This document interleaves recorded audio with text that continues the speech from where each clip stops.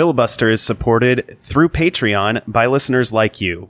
Check us out at patreon.com/filibuster. We also get support from the Ehrlich Law Office, discrimination, wage, and litigation solutions for the District of Columbia and Northern Virginia.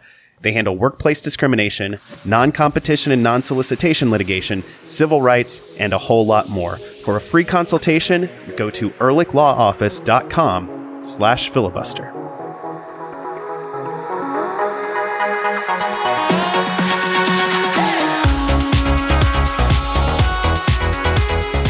Normally, our fallback plan when we try and do these openings is that if we don't have a funny story, there's usually an adorable child story from the two parents on the show. It's true. I do not have those kind of stories generally because I don't have any kids. And you don't Did you even get a have dog? Are you going to tell an adorable cat? dog story because you got a dog? Or a cat.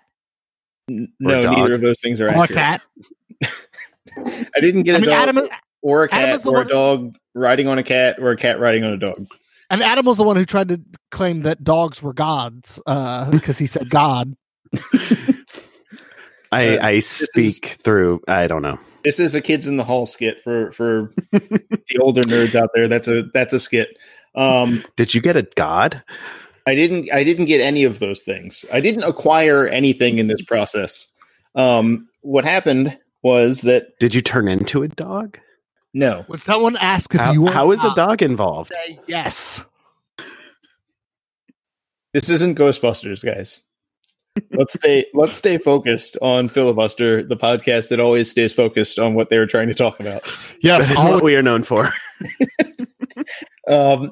So a friend of mine, two friends of mine, they just had like 8 weeks ago, I guess, they had their third child. So they haven't been out and about very much, but they love to socialize. And they finally were like, we have to have some people over. We're having people over. So my friend Phil he was in charge of getting the college friends to show up. And he was like, hey, come to my house. We're having Indian food.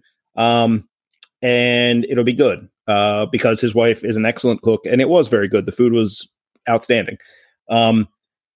So I get there and he's like, listen, there are more details about this get together than I let on. And I was like, well, what's going on here? And he said, for years and years, he's been trying to get out of party planning with his wife, who loves to plan get-togethers and parties and all kinds of things.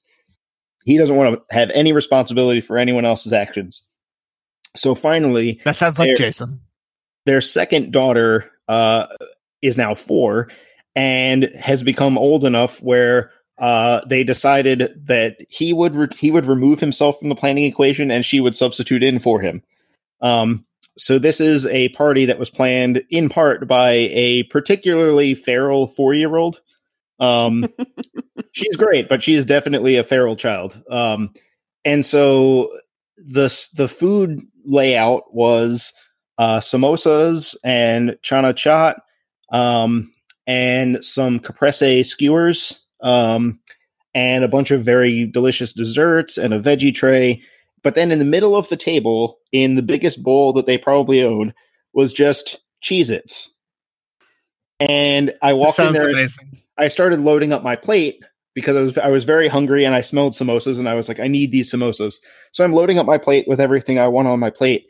And I'm coming around to the end and I'm like, what's with these Cheez-Its? So I go back in there and he's like, did you see the Cheez-Its? And I was like, I did. And I asked myself, what's with these Cheez-Its? And he said, well, my daughter, amongst her planning, the thing she insisted on when she planned this party was that there had to be Cheez-Its. And she wanted to say in the invite list, and the invite list was mostly her friends from preschool and then like 3 adults. And I was one of the 3 adults, so that's a feather in my cap. I know. But the Cheez-Its were like the one thing. Like, this party can't happen if there's not a big bowl of Cheez-Its. And I was like, do Cheez-Its go with these foods in her mind? And he was like, I think Cheez-Its are just, they go with anything and any occasion in her mind. Cheez-Its are always a correct choice. And I'll give her some credit. The kids that she invited circled back to just grab like a quick handful of Cheez-Its constantly. There was a constant flow of children running around doing stuff and then taking a quick Cheez-It break and then going back to it. And I think knowing your audience is very important, and I think she nailed it. So, I guess I was wrong to question the Cheez-It thing. It turned out to be exactly right. They weren't for you, but they were for the rest of the party. Yeah, exactly. No, I mean, they're for us too, because we buy my daughter Cheez-Its because she loves Cheez-Its all the time, and I snack on them constantly. So yeah, I should just buy more Cheez-Its all the Cheez-Its. time. And yeah, I eat them, and I have no shame about it. I really hope your friend's feral 4-year-old, as she grows older and matures as a party planner, just keeps on the Cheez-Its as her thing. I want that into her future to just be like a calling card. Giant bowl of Cheez-Its, party planning LLC. Regardless of what the party might be. Yeah, regardless. It could be a wedding. It could be her wedding. And there will be a giant bowl of Cheez-Its. That is my ambition for her. I want her to throw the best party in the world, and there also to be a giant bowl of Cheez-Its. Hey, Cheez-It Company, you can sponsor us at filibusterpodcast@gmail.com. Is that what? That's like Nabisco, isn't it? Yeah, Like I think like it is that. Nabisco. Look, Nabisco, you got the money to sponsor our podcast to an extent that is beyond our wildest dreams, and yet also not notice the loss at all. So why don't you just get on that? I think there's no business case to not do that. In fact, Give us each $100,000 a year to talk about your product on this soccer podcast. Hey, Nabisco, you are losing money, not sponsoring. It's a rounding error for you, and for us, it would be a life-changing windfall. Hey, welcome in. This is Filibuster, the Black and Red United, and sweet Cheez-It Money podcast. I'm Adam Taylor, joined as always by Jason Anderson and Ben Bromley. We are all from blackandredunited.com, where we talk about soccer, more specifically DC United, and we have an actual game that we actually saw on the actual internet to talk about this week. So that's what we're going to be doing. We are also, in the second segment, going to queue up in a discussion we had with Matt Doyle. And spoiler alert, we pre-recorded that a little bit earlier in the night. So really good conversation with Doyle. He's always a great guest. Magic. I will ruin what I want to ruin, Ben. That is my prerogative as host. Yeah, you will. I will step on jokes. I will muffle punchlines. I will do my damnedest to ruin things. That is what I do. Thanks for just letting me on that. Matt Doyle, always a great guest, and tonight is no exception. Before we do anything, though, Benjamin, what are you drinking? I took a cue from my dear wife. I am drinking Amaretto and Diet Dr. Pepper. It's just a nice, sweet. It's the death of winter. I just need something sweet. And does that highball have a name? No, I don't. I mean, it probably does, but I don't know it. Give it a name, Ben. Name that drink. Name it. I mean, I named a drink after Chris Pontius on this podcast once. You can name a drink. I've named drinks after my wife in this podcast previously. It's true. It's similar to the drink I've named after her. It just doesn't have the milk-based component. But I mean, you can call it just the whatever highball.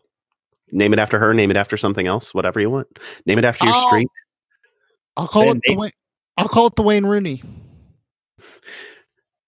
There it is. Because it's alcohol. It's settled. It's any drink. If it was a Wayne Rooney, I might. Well, no, I'm not going to allegedly get myself into anything. So taking it all back. Let's not go there. Jason, what are you drinking? I went to make myself a Kentucky Mule, but as I was putting it together, I pulled the lime out. The one I need to get more limes. The one lime I pulled out, it looks like it's not particularly good, so I abandoned the lime and just made myself some Evan Williams on ice with some ginger beer. So it's everything but the lime. It's still good. I mean, it's still ginger beer and bourbon. Those go together. Yeah. You just don't have that acidity kicking through. What are you going to do? You got to get more of those top shelf limes, man. You got the salt and the fat, but not the acid. Got to go to limes to get limes.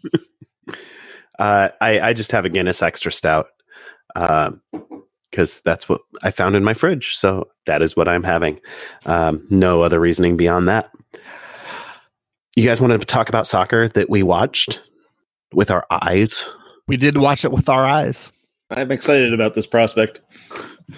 Because we're not like making up nonsense summaries. So for the first time in 2019, in fact, for the first time since November 1st of last year, we got to watch DC United play soccer. This past weekend, the Black and Red got a 1-0 preseason victory Saturday night over the second tier Tampa Bay Rowdies down in Florida at Al Lang Stadium, where the Tampa Bay Rowdies play. Paul Arriola got the goal. Lucho Acosta got the assist, which I'm pretty sure puts Lucho's goals and assists per 90 at a larger than 1 number, which, hooray. Our theme of Lucho tearing everyone limb from limb this year is still on track. Please That's what I'm rooting for. Please sign a contract. Please. DC United, throw more money at him. Just do it. Give him a release clause with an obscenely low number. I mean, that you're not going to do that, but do that. Just get him signed. Pay the man his money. Not going to do the John Malkovich Rounders voice because, I've not had enough Rounders. Guinness. All right, Ben, go see Rounders, and then why? If you are ever drunk, because it's actually a pretty good. It's a pretty good movie. Matt Damon, John Malkovich. It's a good flick. Ed Norton from like a billion years ago. Yeah, but they actually, it's one of the few movies that actually gets cards correct. As the youngest person on this podcast, I refuse. Yeah. I mean, it's not such a good movie that your life is like going to be lesser as a result of not watching it. So, you know, when your argument falls back on it doesn't get poker horribly wrong. That is the card I'm going to. It's true. Appropriately enough. But I haven't had enough Guinness yet to think doing John Malkovich's accent from that movie is a good idea, which that bodes well for the rest of this podcast. You should never try to impersonate John Malkovich. It's a good rule. Good rule. You aren't going to succeed. Let's talk about this game. Lucho came in with some swag. Arriola had a little bit of swagger too. He did not, contrary to my first impression, he did not score his goal with the back heel. He scored it with his leading foot, not his trailing foot. But Lucho sent in a cross earlier in the game with a Rabona and dribbled some guys to get to the end line on the assist for Arriola's goal. Ben, what jumped at you from this game? My first impression was I was super impressed, super excited about Leo Jara. I thought he bombed into the attack great. I thought he was trying to integrate well with Lucho Acosta and with Paul Arriola before he had to go off with a little bit of a knock. I thought he was really good. His defending will get there as someone hopefully from Boca Juniors will do, but I thought he's getting in sync with the attacking needs of DC United, and that's not something that DC United has had from that right side of defense in a while. Even Nick De Leon, love him. He's not that kind of attacking fullback, so I'm cautiously optimistic about what Leo Jara can bring to DC United's attack going forward. I actually thought his decision making, I didn't love it in this game. There were some moments where it was obvious just he wasn't quite on the same page, and that's fine because it's preseason. But there were some other moments where he wasn't quite in the right position, I thought, which is also learning. But there was a couple of moments where his decision making, I was like, but I'm willing to chalk that up to preseason because he did have some moments. Yeah, I also thought in some moments he was too far ahead of the rest of the team. So I think it's going to be a balance. It's going to be a learning process, and hopefully it balances out. on the whole, I thought this was a mixed performance. There were some flashes from DC United, but they were a little shaky coming out of the back. Some of that I think is preseason. Some of it is playing against a surprise 3-5-2 high pressing team in Tampa that I don't think they expected. Jason, what were your thoughts on the performance? I mean, I think it was adequate. It was a C+ performance. Mm-hmm. I think, I will say this. I think this was very useful. I think it was useful for them, over the years. When you play a USL team in preseason, a lot of times what you get is a team that is just trying to get their defensive principles down pat, and they're not really looking to attack very much. They don't want to get scored and, concede a bunch of goals in front of their home fans, that kind of thing. To their credit, the Rowdies didn't seem to worry about that. They wanted to work on being a high pressure 3-5-2 team. They didn't really come in with any fear. So that's useful, though. That's much more useful, in my opinion, than going in and facing a team that's going to sit in a bunker and have to break them down, because how often is that going to happen in this coming season, especially in the first couple weeks? Like, Atlanta's not going to come and bunker at Audi Field. So there is utility to this. I think United looked a little disinterested in playing in the early going. I think they were a little surprised. I mean, Ben Olsen could see that they were a little surprised that Tampa Bay was coming after them so much and being physical and really trying to make a good show of themselves for their fan base. So I think that's a positive, that they shook through that and had to sort of get a little physical themselves to get themselves back into the game, because the first 10 minutes were pretty much all Tampa. But at the same time, I think once United adjusted, they were pretty clearly in control. Didn't necessarily create a ton, but on the other hand, I think if that Rooney goal had been allowed to stand, I think it looked like the correct call that he was a step offside. But if that goal had stood after, coming 6 minutes after the first goal, I think the Rowdies might have crumbled a little bit. And we might not be talking about a 1-0. We might be talking about 3-0 or something like that. So they came close to turning this game into sort of a more appealing performance than what they got. I think they were approaching having a good outing. They just didn't quite get over the edge. From an individual perspective, I mean, there's no standouts. There were no players that played particularly badly. It was just sort of okay across the board. There was a lot of, 6 out of 10, 6.5 out of 10 performances. It was just a lot of just doing just enough to get through it. Yeah, it was. I think the talent difference was pretty clear. You'd see Tampa Bay's center backs who had a pretty great game. Honestly, they'd make a big play, and then the ball would go forward, and the Tampa Bay attack would just kind of fizzle because they couldn't bring much to bear outside of that first 23 seconds where they got a header on goal, or not on goal, but they. I think it's worth mentioning that sequence kind of summed up DC's start to the game, because DC had the kickoff. The kickoff was taken sort of sloppily, and then they tried to play the ball over to Hara, and it was over his head and out of bounds. It was a disaster of a kickoff. It was the kind of kickoff that happens if several players are just not ready for the game to start. It's like they didn't hear the whistle and the ball was coming back to them. Like, what is this doing here? And Tampa, meanwhile, was super hyped up and ran for the ball, threw it in. Hara, the ball goes past him out of bounds, and then he's now stepped up because it was an attacking phase for DC, and Tampa just threw the ball over his head real quick and ran down the wing. And that play by itself should have been enough to slap them in the face, because I think it was Andrew Tonari had the header that went wide. That should have been a goal. It should have. It should have been 1-0 after 20-something seconds. And it is a little upsetting that it took 10 more minutes of being outplayed and pushed back so far to get going.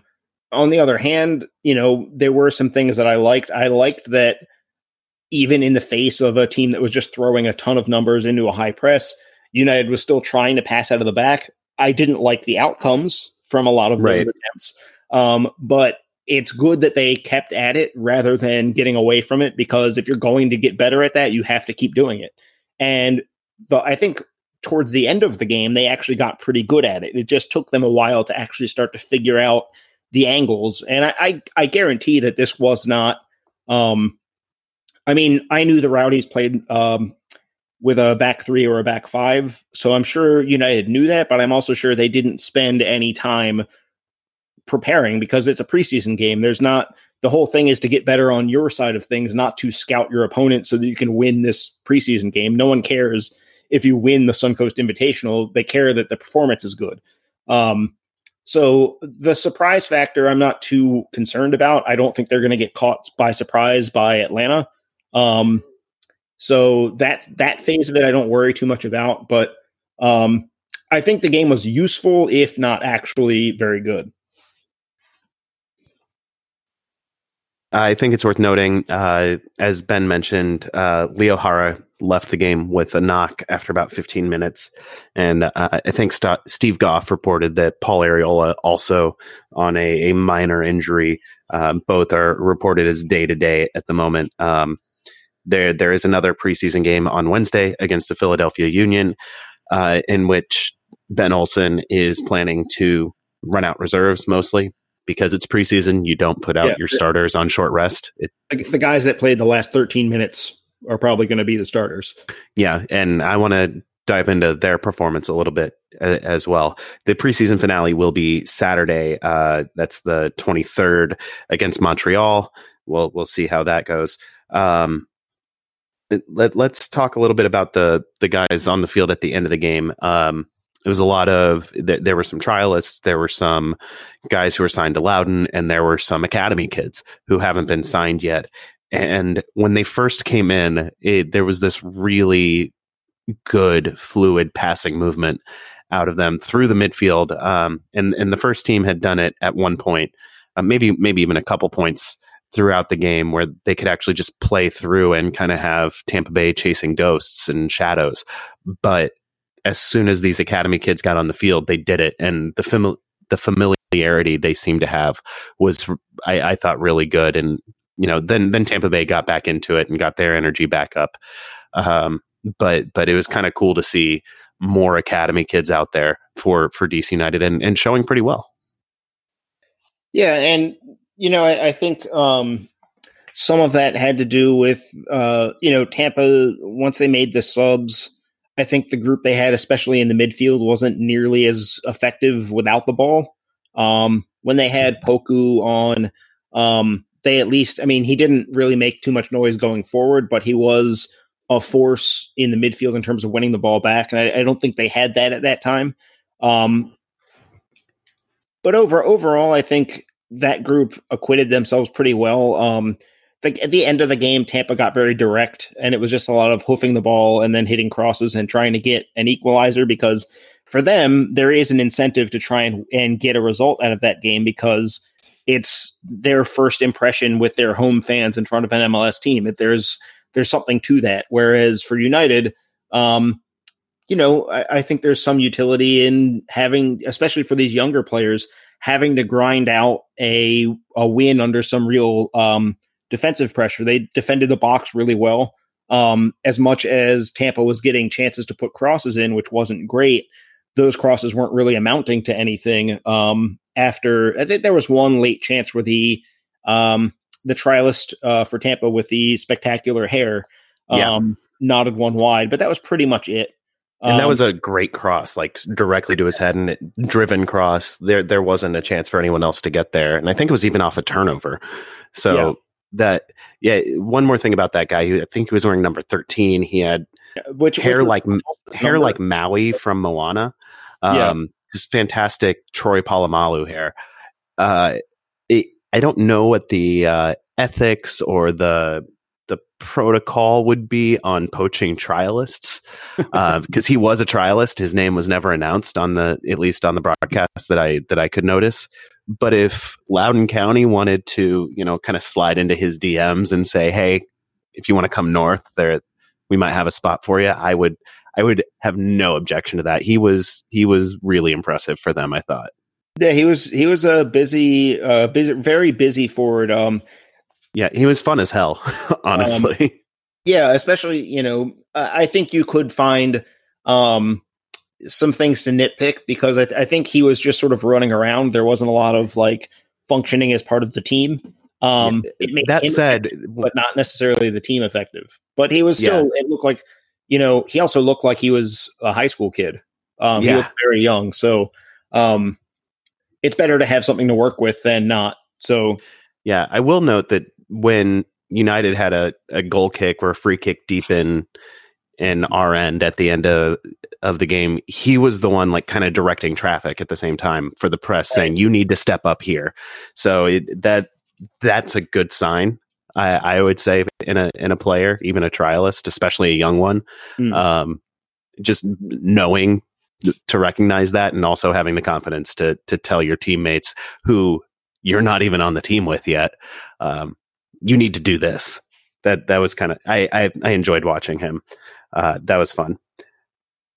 Any other thoughts from this game? I guess the general tactics, other than even more dedication to playing out of the back for United, were pretty similar to the second half of last year, trying to build through Rooney and Lucho and get the wings involved.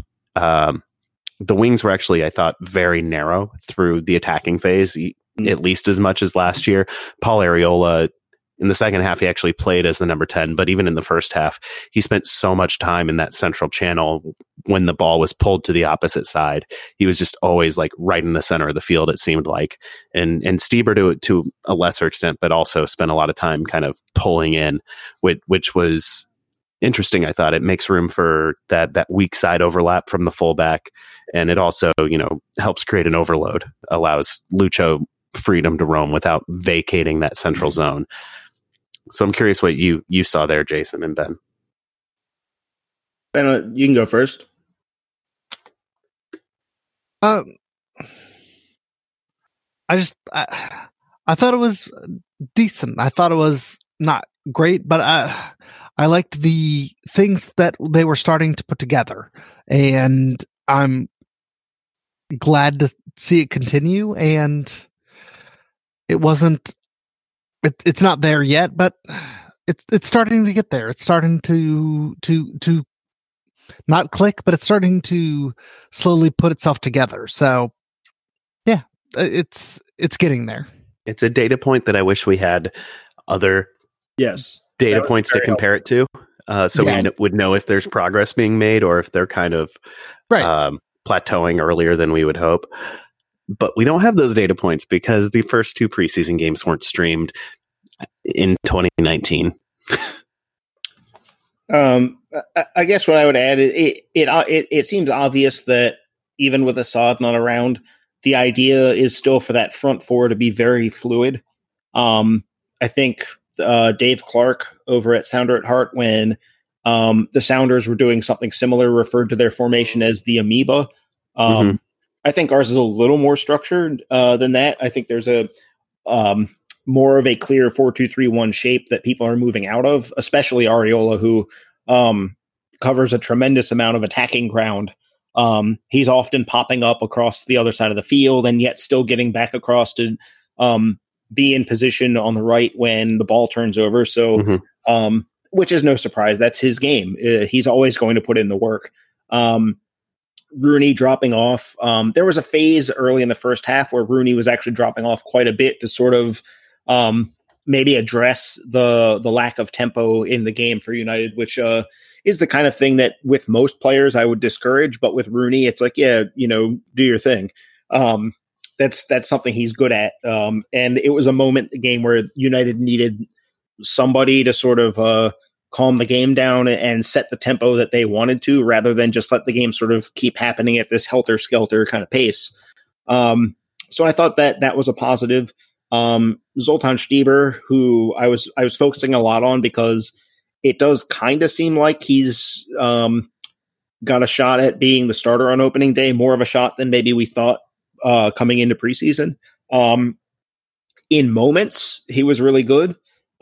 His ball to Rooney on the goal that got called back was glorious. He was also, it was his give and go with Acosta that created the first goal. So on that front, that's pretty good.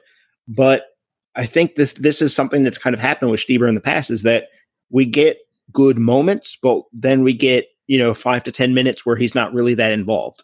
And while it's nice that you can, any coach will tell you that, good players making big plays can win you games, even if they aren't doing that well for 90 minutes. That's nice, but it would be nice to have the 90-minute side. And that was maybe the advantage with Assad, was that Assad doesn't have the technical ability to make as many big moments, but he doesn't take any plays off. He's always involved. And so he's more of a quantity over quality player, and Stieber is maybe a little more towards quality over quantity.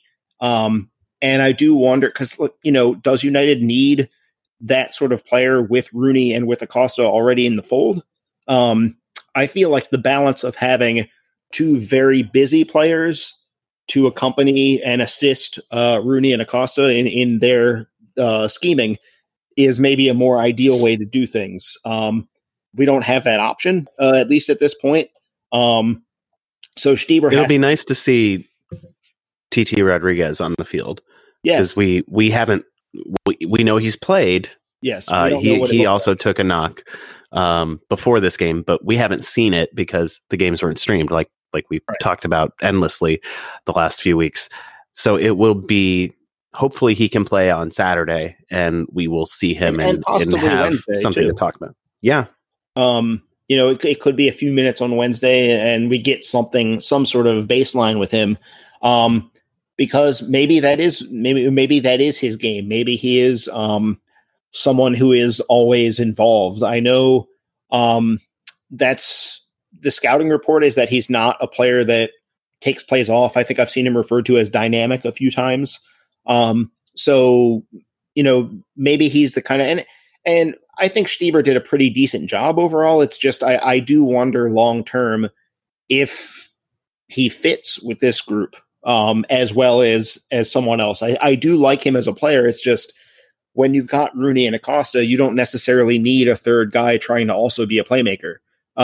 You need that other guy to be more like Areola, who is just going to get himself in a position to do something with the chances that are coming his way. And I think that's why Areola had so much success, and it looks like that's going to continue, which is great news. I respect him for playing through a classic boxer's cut, the eyelid cut. That's like what you need, a cut man in your corner. I don't know if the new ownership has afforded DC United a cut man for the bench. I'd kind of be amused if we saw someone with the the little hat that has the cotton swabs and the weird Vaseline mixture that they put on boxers' faces to sort of stop the bleeding. I don't know if that's actually necessary, but it would be kind of cool. To be clear, you want like a turn of the 20th century style cut man in the corner.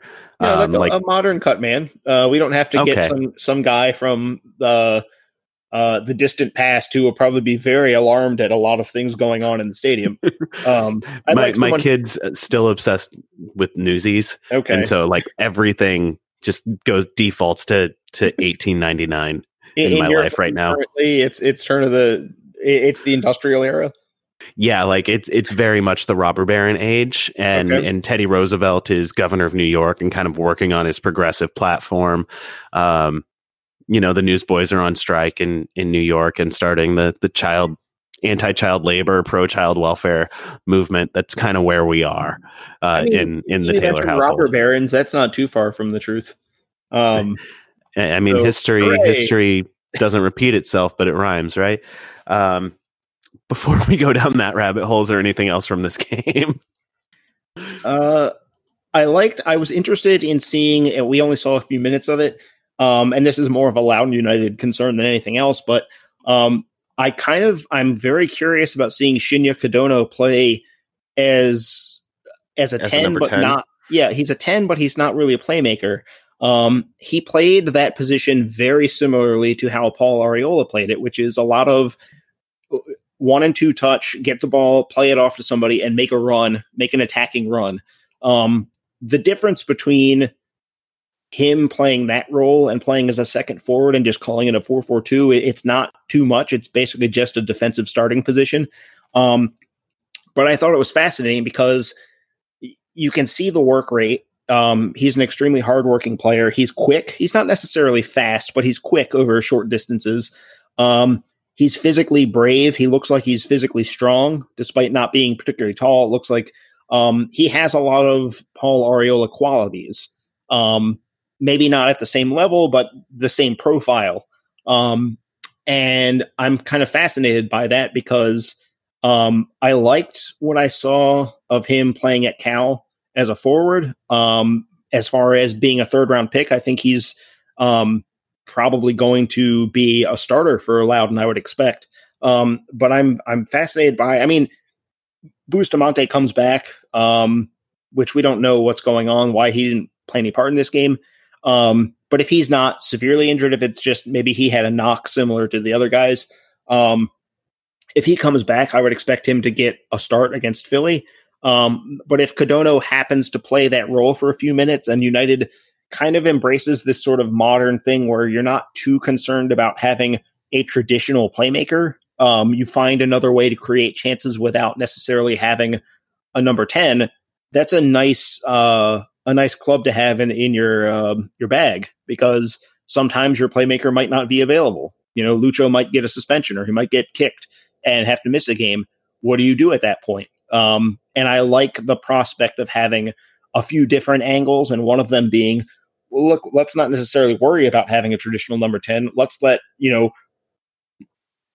let Wayne Rooney take care of the playmaking duties and have someone who's just going to be busy playing off of him, and sort of reverse the norm would be have your busy forward and then a 10 underneath doing the playmaking. And here we've the balance is the same, but it's just shifted the positions. I think it could be an interesting prospect, whether it's Arriola or Kodono at Loudoun. There's something to that I think I'd like to see more of. All right. I think that's all we've got for this game. I'm surprised we didn't talk for an hour just because we haven't had soccer we've actually seen to break down. But, it wasn't Filibuster, that eventful of a game. It really wasn't. There really wasn't a lot to it. I mean, we're playing Philly on Wednesday, so don't tempt us. There'll clearly be 3 red cards, an all-out brawl, possibly a hacksaw to discuss after the Philly game. That's just John Hackman, right? Let's hope not. A United game of any kind it always ends up involving some sort of weird acrimony amongst the players, whereas the fan bases still seem to get along. But the games, there was the preseason game a couple years ago where Lucho got injured while himself getting booked for a tackle that probably should have been a red card. And there have been scraps and fights. And the Dero headbutt. Yeah, exactly. It's headbutting a former DC United player at that. Yeah, this is a tradition that needs to be observed. And so I guess it seems to be need to be observed. So a bunch of, I don't know if, this is something that to keep an eye on is, United, we know, is going to be playing the backups, the guys that didn't get much time. They're going to play this game. I don't know what the Union's plan is.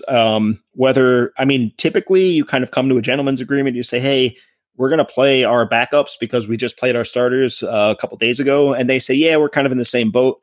But it could be that the Union show up and just send their best 11 out, which I think it would be more useful for United if that happened. The result might not be good, but I think in the long run, it would be a good learning occasion for the young players, but who knows? But either way, United's young players should probably be preparing themselves for a very hostile Philadelphia Union group of players, regardless of who those players are. It just something comes over these teams when they get together. Looking forward to Philly fans getting mad because some player, possibly Marco Fabian, gets hurt against DC United and they just hold it against us. It's going to be real fun. It'll be that's fun it for this. Streamed, right? No, like we'll get to see this one. That'll be fun by itself. We hope. I'm counting no eggs before they hatch at this point. Especially after the back and forth on this game, whether it would be streamed or not, it seemed to be going back and forth right up until kickoff.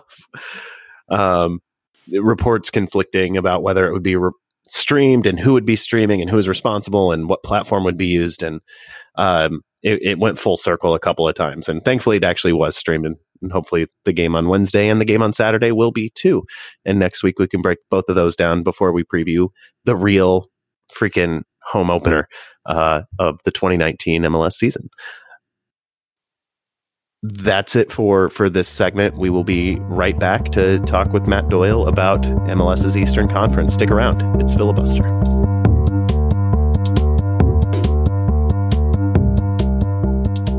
Hey, Ben, you wouldn't say this is a hostile work environment, would you? You can tell me. Depends. I mean, well, I should ask you. I mean, are goats hostile? I think goats are hostile. I think that they are secretly trying to take over the world. But if this were a hostile work environment, or if I were trying to steal your wages or do something else nefarious I'm really not. But in a workplace environment, you know who to call, right? Because you live in the District of Columbia or Northern Virginia. I do. It's the Ehrlich Law Office. It is the Ehrlich Law Office. They offer discrimination, wage, and litigation solutions in Northern Virginia and the District of Columbia, which means I can totally create a hostile work environment for Jason. Except, no, they wouldn't want me to say that. That would be bad. I do not want to create a hostile work environment for anyone. But Jason couldn't call them nonetheless because he lives in Maryland. Sorry, Jason. I'll fight my way through this. All right. They handle workplace discrimination, wage theft, non-compete clauses, and non-solicitation litigation. They handle civil rights and government takings and disability and education law. They handle a lot of things. And if you are interested in a free consultation, head to ehrlichlawoffice.com/filibuster.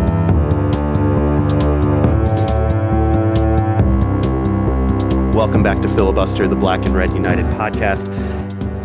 As has become a little bit of a tradition here with 2 weeks before the season, we like to have one person on the show as a guest to help us preview MLS's Eastern Conference as DC United gears up. That person is Matt Doyle, MLSsoccer.com's armchair analyst, and he was nice enough to join us again this year. Matt, welcome back to the show. It's good to be back. It's one of my my favorite annual traditions is get blind drunk with you guys and try to figure out how the East shakes out.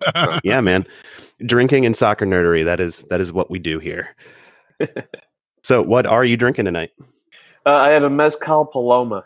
Over the last couple of years, I've gone to Mexico a number of times on vacation and have really developed a taste for these drinks. And now, even though it is cold and gray and winter in New York City, I'm sitting here sucking back what is very much a summertime drink. It's the power of positive thinking. Mm-hmm. Yeah, I can appreciate that. Drink the drink you want to live. No, drink for the life you want to live. Right? That's like dress for the job you want to have. Drink for the life you want to live. Drink the booze you want to see in the world. Yeah, I think so. That too. Let's jump right into it. We are a DC United podcast, of course. So let's start at home.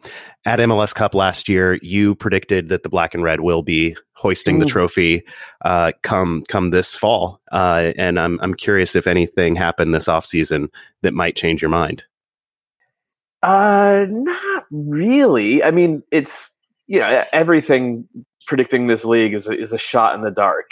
But the only thing that I feel comfortable guaranteeing is that Atlanta United, as good as they are going to win at least one trophy this year. I don't know if it's CCL, Shield, MLS Cup, US Open Cup. They're taking at least one of four. But with MLS Cup, we've all seen it. we've all seen teams just get hot at the right time. An unfortunate injury derails a favorite. As with the Red Bulls last year, unfortunate injury and then a bad coaching decision can untrack a team. So predicting DC United is my way of saying I think this is probably a top 5 team in the league, and if anything, if they should get hot in November or October, I guess, because it starts earlier this year, they have a legit good chance. Like if you look at this stuff that MLS Cup winning team needs, they have that focal point superstar. They have 2 other guys who could break the game open. They have the type of defense it seems that you need to win MLS. Like they just check a lot of boxes. I know Ben Olsen feels that basically last year they should have been that team. He still in interviews talks about kind of how shaken up he was by that loss against Columbus and in penalty kicks, and how it was supposed to be them last year. They had the entire Disney storyline laid out and just couldn't quite get it done in the playoffs. I know we're talking about the East, but I'm going to mention the LA Galaxy here for just a second. March 1st is the roster compliance deadline. That's obligatory. March 1st is the roster compliance deadline. Right now, the Galaxy have 4 DPs, and it's not clear how they're going to get below the threshold to 3. If March 1st comes and goes and the Galaxy still have 4 DPs, do you think any teams are just going to follow suit and dare Don Garber to block or Dan Quartermensch to block a transfer? Just to pick a team out of nowhere, say DC United throws some money at Velez Sarsfield and buys Emil Assad. Right. No, it's a good shout, right? I assume that they're going to figure something out, whether it's buying out Gio Dos Santos or trading Alessandrini. I can't imagine that they're going to blow through the roster compliance deadline. If they do, this would almost work to the benefit of other ambitious teams in the league. Because okay, LA has 4 DPs. One of them is Gio Dos Santos. So really, they only have 3 DPs. Whereas if you're DC United, you have Rooney, you have, I guess it's Areola. Yeah, and hopefully it'll be Lucho by the time the season starts. And hopefully Lucho, and then you get to go out and add that 4th, whether it's someone like Assad or whether you take a look and say, you know what, let's just go get a 31-year-old Italian international center back, because screw it, we're that close to being outright favorites here. So I mean, that said, this is all this feels all pretty hypothetical and hopefully ends up being counterfactual, because it would be disappointing if a team was just able to go, no, I don't really follow these rules, and start the season with 4 DPs. That would be bad. Maybe it would start a throwback movement in DC. We'll see more throwback jerseys and throwback to the real days of Calvin Ball that the league used to have. Switching to other teams now, we'll kind of go choose your own adventure for this one, instead of going down some kind of list. Team that's most likely to, or team that missed the playoffs last year that's most likely to jump into the top, I guess this year, the top 7. Are we sticking just in the East? Yeah, just in the East. I think that it's got to be Toronto FC. They're not. I'm still shocked at how badly they cratered last year, but that team still has a lot of talent. They have a new DP that they're gonna get. I think probably sometime in the next week, and they have room for another TAM attacker, who I think they're going to get sometime in the next week. And when you have all that together, I mean, last year was everything that could go wrong did. It strains credulity to believe that that's going to happen 2 years in a row. Yeah, right now as their roster stands, I was looking down the table and I was like, how are they going to do it? But if they've got room to get better before the season starts, and if they've got those players lined up, that's a different story. Yeah, and look, when Mavinga was healthy last year, they were like something like 7-2-1, and he's been healthy all preseason, and they have a little more center back depth now. I just think I think they're just going to be way more solid. Obviously, they'll miss a lot about Javinko, but they have the resources to go in and get guys who can make up for that, while at the same time creating, I think, a more balanced attack. So, Matt, I always like to talk about my least favorite MLS team, the Orlando City. I've disliked them since their USL days because they were bad against my hometown Richmond Kickers, and I've just always disliked them. They have a coach that's not. I wouldn't say he's not an MLS coach that somebody would like go out on a list of someone you were trying to find for an MLS team and you would pick him necessarily. So do you think James O'Connor can helm an MLS team, and do you think he can keep Nani from having any muscle injuries throughout this season and keep him on the field for 2/3 of an MLS season? Half an MLS season? Yeah, 2/3 is like where the line is at, right? Like the over under. Like, and I might take the under on that. And there's also quite look, they've been playing a 5-3-2 in preseason. Nani doesn't have a natural place in a 5-3-2. So now with 2 weeks left before the season starts, are they going to switch to a 4-3-3? There's a lot of questions with Orlando City. I think if you look at this roster, though, this isn't a team that's like lacking in talent. They weirdly underperformed at every level last year. Good. You know, well, you enjoyed it. There you go. But Lamine Sana was a Bundesliga starter 3 months before he came to MLS, and it looked like he had never played a professional soccer game when he got on the field. You know, Sasha Kljestan, we know what he did with the Red Bulls for 3 years, and I don't think he's washed. I think there were guys just not finishing his chances. Dom Dwyer actually had a decent year in terms of goals per 90, and like Josue Coleman, Chris Mueller, Christian Higuita, these are good youngish players. And I don't know, it just came together to be so much worse than the sum of its parts. It kind of boggles the mind. Do you think James O'Connor can get them over the line, or is he not the guy? So here's a question to you, right? Like, how many games do you need to see before you know whether a coach can do it or not? With Ben Olsen, it was a decent amount. It's 4 years of Ben Olsen, but it's like it was up and down. But yes, I get your point. This isn't 2010 anymore. Coaches don't get 4 years to figure it out. Especially in Orlando, right? Especially in Orlando, they don't even get 2 years. We've seen James O'Connor 20 games, and they were like arguably the worst 20 games, the worst first 20 games an MLS coach has ever had. Like, it was worse than Paul Mariner in Toronto. It was, worse than the run at the end of Juan Carlos Osorio's tenure that got him fired. It was worse than any of the guys who kind of disgraced themselves with Chivas. They had pre-quit on him. Yeah, I mean, it was a brutal stretch. So do you just toss that out? Because if you toss that out, then you go to O'Connor's USL days, where he was regarded as one of the very best coaches in that league. And I can't toss that out either.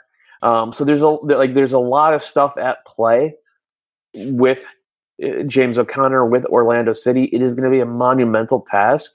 I don't think he's going to get it done. And I don't know exactly where I'm going with this, but this is more than just bad players and a coach who might be in over his head. It feels like there's something more to this 4 years of failure with Orlando City. Matt, I guess I'm going to shift. I'm going to bring it closer to DC right now. I think this is one of the teams you've talked a lot about because it's maybe the most interesting shift especially for a team that made the playoffs last year. Philadelphia Union brought in Ernst Tanner to run the show as the GM or technical director or whatever they've chosen to call it. they made the playoffs last year playing one way, but they're going to change formation, change their approach to transition. They've brought, some pretty decent sounding names. Marco Fabian, if he's available, should be good at least for a while. Sergio Santos had interest from Mexican teams, if I'm not mistaken. Yep. So do you think that's actually going to work, or do you think they should have kind of just tried to grow, because they had a ton of young players last year, and if they had just continued to grow on that path, they might have just gotten better naturally? It seems like a radical change for a team that didn't need a radical change. Yeah, I think that sums it up, actually. And yeah, I think if Philly just stayed on the same track and got out from under, say, Jay Simpson's contract, and I think they moved off of maybe one or two other big bad contracts this offseason, and brought in a player like Marco Fabian or Sergio Santos in place of those guys, I would be like, yeah, they're just going to do what they did last year, except with more talent and more depth, and they're going to get 55 points. Whereas I look at what they're playing, a 4-4-2 diamond press, which is a strange formation to press out of. Mm-hmm. I don't know if it's going to look defensively when they drop back like a diamond. I don't know, how wide it's going to play. And then you add Marco Fabian to that, who I'm not sure he can press out of that. Yeah, out of any formation. Yeah, and just like Nani, you're talking about a guy who maybe plays 2/3 of the season. And it's tough to, like, Philly are one of, I think, 5 or 6 teams in the Eastern Conference where you look at the roster and the changes they make, and you can be like, well, maybe 60 points, but also maybe 30 points. Like I can see them finishing anywhere from 3rd to 10th in the Eastern Conference, because if these changes don't work, it's going to fall apart in a big way. That said, if the changes do work, then this team could end up getting a boost. I mean, they had a really good season last year. They made the playoffs and made the Open Cup final. If they take a step forward from that, that means either a trophy or a round or two in the playoffs. That's a good season. Let's talk about the champs. They'll be DC United's first test of the actual 2019 season. Obviously, Miguel Almiron is gone. I thought you were already referring to DC United as the champs there. I was impressed. It was like that was the old DC United arrogance coming back. Everyone who hates Orlando and Atlanta fans these days don't remember what DC United fans were like 20 or Seattle years ago. Like even Seattle fans are tame compared to what DC United fans were like for the first 5 years of this league. Hey, man, it was earned. Yeah, it was hard to turn it down. I can attest to having been one of those fans. Speaking of teams with 4 DPs, by the way, Echeverry, Moreno, Diaz Arce, Harks. What you do is you just Eddie Pope.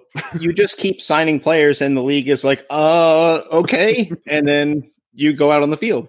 It was really the Galaxy is pulling that out of the old DC playbook. It's just sort of blitz the league with expensive signings and wait for inaction to work itself out.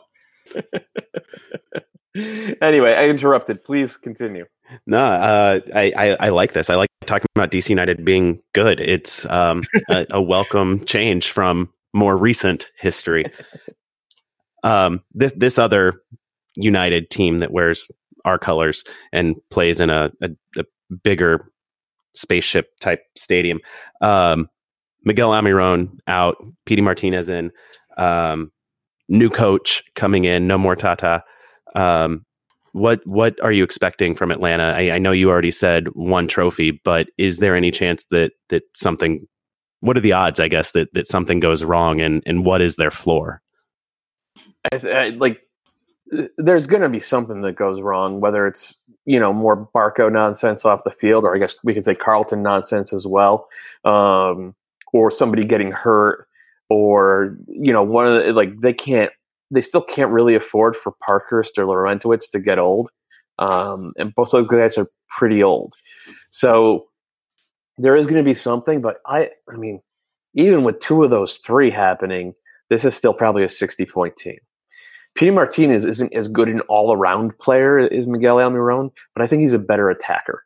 Joseph Martinez, we know after 2 years exactly what he is in this league. We know what Tito Villalba is in this league. And by the way, he missed like half of last season hurt. Mm-hmm. I'm not going to miss half a season again. I just kind of dumped on Carlton there a little bit, but he's had a really good preseason. Like, they're really impressed with his fitness and his ability to get in on the tack and create magic. Barco has kind of a lesser role in terms of creativeness now, but I think they might be using it. So, like, it just keeps adding up and adding up. This team's stacked. This team's absolutely stacked. I think DeBoer is a good manager. Again, the floor feels like about 60 points. And traditionally in MLS, if you have 60 points, you're in the running for the Supporter Shield. The ceiling is, 71 or better, what the Red Bulls did last year or even more. So Matt, I'm originally from Cincinnati. That's where I was born and bred. Went and watched some Silverbacks games back in the day. And I don't understand what FC Cincinnati is doing with all of these defensive midfielders. I just don't get it. Does Alan Koch have a plan, or is he just signing 17,000 defensive midfielders and just going to play 1-8-1? Is he Martin Rennie in a bad disguise? Yeah, exactly. That's like that. That is an apt comparison. First of all, I don't think Alan Koch is necessarily signing these guys. I'm sure he's signing off on all, if not most of them, or most, if not all of them. But I think it's some combination of Jeff Birding and Luke Sassano who are making this deal. But they just go out and they sign a new central midfielder every single week. It's wild. The joke I've made is like it's like trading places where they're trying to, capture the market or corner the market on frozen concentrated orange juice. Like, they're just trying to do it with defensive midfielders. I don't know what the plan is here. I assume it's a 5-4-1 because when you have you can't spend TAM on 7 different guys and only play 4 of them. If you're spending that much money on them, you've got to play them. And they, I don't know if they have a plan to do that. It's weird. Maybe some of them are trade bait. Like they've cornered the market on central midfielders. Well, between NYCFC and Minnesota United, you got 2 teams that corner the market on wingers, or trying to corner the market on wingers. Maybe they can package Victor Ulloa and a little bit of cash for someone like Romario Ibarra, who's a good player and a good attacking winger and an Ecuadorian international, and is like 4th or 5th on the depth chart in Minnesota United. So, like, there are moves they can make, but so far they haven't shown that type of adeptness. And at this point, it feels much more like they're going to be in the Minnesota United pot of expansion teams rather than the Atlanta United and LAFC pot. Do you think they have any chance? Do you think they have any chance of making the playoffs? Like, any reasonable chance? Obviously, anybody has a chance, but any reasonable chance? I don't think so. I honestly don't. This team looks they're just not put together well, and they don't have I don't think they have a single match winner. Like, Fernando Adi might have been a match winner in 2015, 2016. I don't think he is in 2019 MLS. And then once you get past him, who's their second best attacker? Darren Maddox. Exactly. I'm going to start referring to... How'd that go for you guys the first half of last year? So, he had a career year in half a season. And it didn't work. It didn't go well. I'm going to start referring to Cincinnati as the underpants gnomes. Step 1, collect central midfielders. Step 3, profit. Mm-hmm. They sound like me let loose on Football Manager without a harsh budget. Matt, before you came on, we actually, as a group, decided to we wanted to acknowledge that we're going to brush past the Revs without even talking about them. We feel like they deserve that nod and no more nods than that.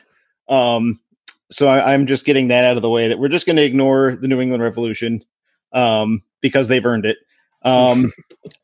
NYCFC, speaking of teams that might be in some trouble, they lost David Villa, they lost Yangel Herrera. Dome Tarrant seemed to be a progressively worse disaster as last season went on. Is this the team, not just in the East, but maybe in the whole league, is this the team that's going to fall the furthest from last year to this year? Again, this is one of those teams where you could talk me into 60 points or you could talk me into 30. And almost all of it hinges upon whether or not Dome Tarrant can coach. It's like James O'Connor. We have 20 games of data on his ability as a coach in MLS, and it's not good. It looks really, really ugly. Other than a couple of late season wins at home over a Philadelphia team that was out of gas, like they did nothing. If you think that was a mirage and he's actually going to have this thing, running smoothly because he has a preseason, then okay, that's probably a pretty good team because if you look around, they have a lot of talent. If you think he is something less than a good coach, then you're talking about a team that could fall very, very far, can lose 20 points or maybe even a little bit more off their total from last year. And if that happens, it's obviously an absolute disaster for this NYCFC team. Do you think, sticking with them for a second, they spent a ton of money on Alexandru Mitrita, and it looks like he is a pretty good player, but we're also talking about $8 or $9 million on a guy that was just in the Romanian league. Does that seem like a reasonable expenditure to you, or is it maybe more that league reputation is a sign that this was a mistake? I mean, he failed out of Italy. He was not good in Italy, and when he was sold back to his, I don't even know how to say the name of the Romanian team. He was sold for $700,000, and then they paid 10 times that amount, maybe even a little more, to get him. It's a head scratcher, and I'll give you an anecdote. I talked to a friend who works in the industry, and he was watching game film and of the signing, and I said, so what's your take? What do you think of this guy? And he's like, I'm not trying to figure out whether or not he was worth an $8 million or $8.5 million transfer. I'm just trying to figure out from this tape if he's actually even good enough to play in MLS. Wow. Oof. Yeah. And this is someone who knows the game and whose opinion I respect, and who is often very, very right. So I'm sure he'll get plenty of chances to prove that he was worth the outlay. But I feel like there's major bust potential here. So I feel like we're one more failed NYCFC signing from them just going full Galaxy brain and signing indoor players to play just because of Landon Yankee Donovan. Stadium. I mean, you got Landon Donovan out in San Diego, and Dwayne De Rosario, he's still playing up in Mississauga. So Yeah, that's right. Those two guys, it's a pretty good attack. Speaking of DPs, All right. So the team that knocked DC United out of the playoffs last year, the Columbus Crew, undergoing their own changes this year. Greg Berhalter obviously gone to the national team, and I like to think his performance actually shutting down Lucho and Wayne Rooney in that game helped solidify the job, but I'm under no pretenses. He actually had the offer months before that. Yes. Caleb Porter coming in. What is he going to do in Columbus? Because Berhalter famously is system first, second, and last. Whereas Porter was more pragmatic in Portland, despite his reputation at Akron before that. He's back in Ohio. It sounds like he's comfortable there. What is Columbus going to look like this year? I think that Porter, like you said, he's a pragmatist, and the pragmatic thing to do when you have a team and a system like the Crew is to not mess it up. Like what Columbus have works. They were one of the best teams in the league in terms of expected goal differential last year, and they just underperformed in front of net. With Jesse Zardes, no way. Yeah, well, I mean, he was the one who didn't. It was everyone else, and Ironically, their wingers were abhorrent. And so if you're Caleb Porter or anyone who gets to this level in the game, it has a certain amount of self-confidence, maybe even arrogance, and believing that you can get better out of these guys than the previous coach did. So maybe maybe that means bringing in someone new like Rubinho, not that Rubinho, a different Rubinho, to play on the wing. Maybe he thinks that he can unlock Justin Miram and help him rediscover what he had from 2014 to 2017. But I look at this team and say, like, this is a group that, they were one average winger away from being like a 55, 60 point team last year. And I'm sure Caleb Porter knows that. And I doubt he wants to mess up what's been a good thing so far. And remember, like, he already coached Will Trapp. He had Will Trapp with with Akron. And like, I'm sure recognizes a good thing when he sees it. And a lot of that system is built on Will Trapp. And I doubt that's going to change. So, Matt, I unfortunately have to talk about the New York Red Bulls being actually good. It pains me, but they have Aaron Long re-signed. They have Tim Parker as a great foundation.